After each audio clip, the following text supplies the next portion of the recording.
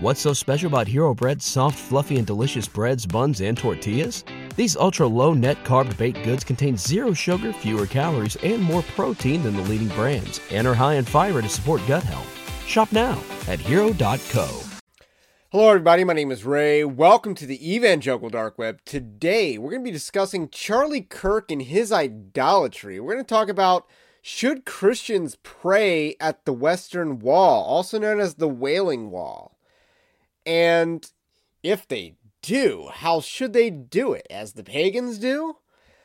So those are some questions we're going to be answering, and we're going to be using Charlie Kirk as our object lesson / punching bag in this video because he posted a Bible verse next to it, and that draws more attention and more ire to the situation. So my thesis for this video is that Charlie Kirk was committing idolatry by praying at the Western Wall as the pagans do. And I want to raise larger concern because I think many Christians don't realize that this is idolatry, that this is not a site of historical significance for Christians. And there's other practices in the Holy Land that Christians do, like getting baptized in the Jordan River. So I want to touch on that as well. But first, I want to let you know Evangelical Dark Web is a Christian news gathering and commentary ministry. You can support our work over at evangelicaldarkweb.org/join, linked in the description below. But the least you can do is like this video, subscribe to the channel, to the podcast, if you're a listener, if you are new. So this tweet by Charlie Kirk has raised a lot of attention, and 2.7 million views. Doesn't quite get ratioed, but nonetheless got a lot of attention, sparked a huge conversation on whether Christians should pray at the Wailing Wall. Like I said before, a lot of your favorite politicians have also done this same act. By the way, you should follow Evangelical Dark Web on Twitter at EvangelicalDW. So with that said, you know, Trump's done this, DeSantis has done this, Mike Pence has done this, not that he's a positive example. A lot of Christians have done this. And the thing is, I think they are accidentally participating in idolatry. Charlie Kirk here is more willfully participating in idolatry, so that is why I'm singling him out. I realize that a lot of people have done this, but I'm trying to use this as an object lesson rather than me coming off as, you know, condemnatory, if that's a word, towards this towards those people and what they're doing. So Charlie Kirk posted a picture of him praying at the Wailing Wall wearing a yarmulke.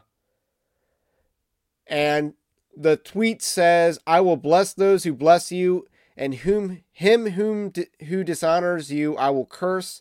And in you all the families of the earth shall be blessed." Genesis 12, verse 3. Now, Genesis 12:3 specifically refers to the seed of Abraham, which will bring forth Christ. Christ will bless all the nations. Christ fulfills this verse. It is about Christ. You know, you should be looking for Christ in the story, especially in the Old Testament. You can find Christ in the Old Testament, and this verse is specifically talking about Christ. It is not referring to the Jewish people.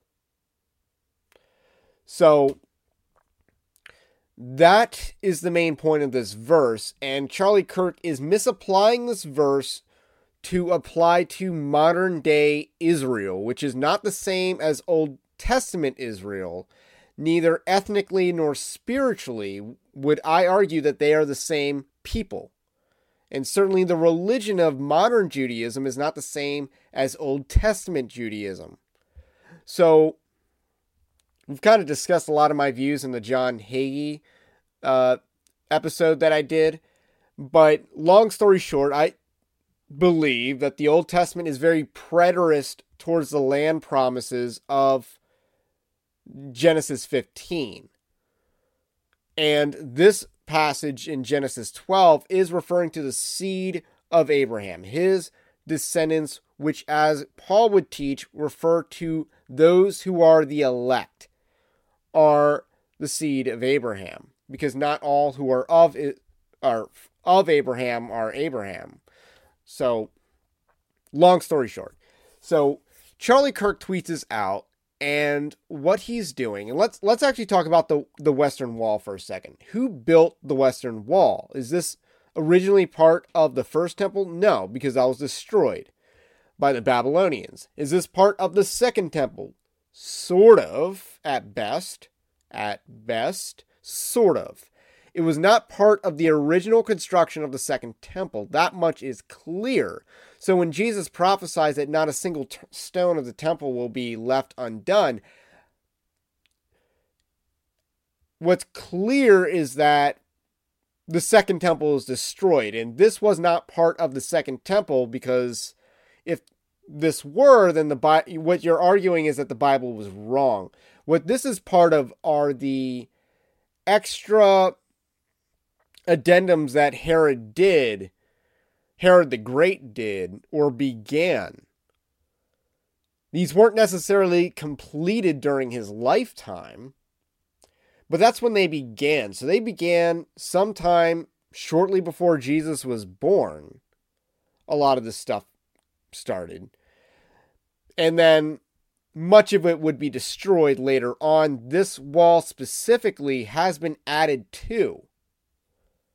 So, historically, it's not part of the second temple. It's not really what's left of the second temple. It might be left on what's left of Herod the Great's construction project, but that doesn't make it a holy relic. So, there's my thoughts on the theological significance of this. And Charlie Kirk is praying in a yarmulke, which is... yarmulke is a Yiddish word. It's not something that they would have been wearing in the first century. I don't even think you see that in The Chosen, which is, not exactly known for its historical accuracy. But nonetheless, he's wearing a hat that's associated with a certain pagan religion.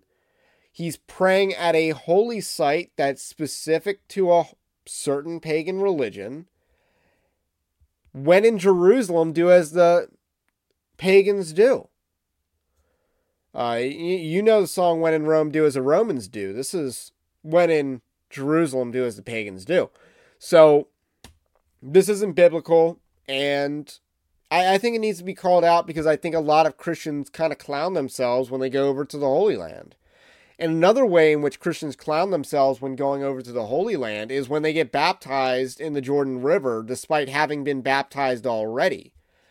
There's really only one baptism that you need as a believer, and that's, as a Credo Baptist, the one that follows your profession of faith. Now, again, though I'm a Credo Baptist, I would not say that someone who was baptized as an infant,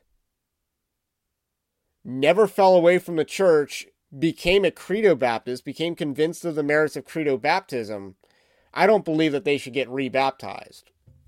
So those are just my thoughts. I'm not overly dogmatic on the issue of baptism, but getting baptized in the Jordan River is just you taking a bath. That's all it is. So, all right, any other ways that I can offend people today? Deus Vult, maybe? Anyway, have a blessed day, and we will catch you on the next one, which tonight will be a live stream. And we'll catch you then.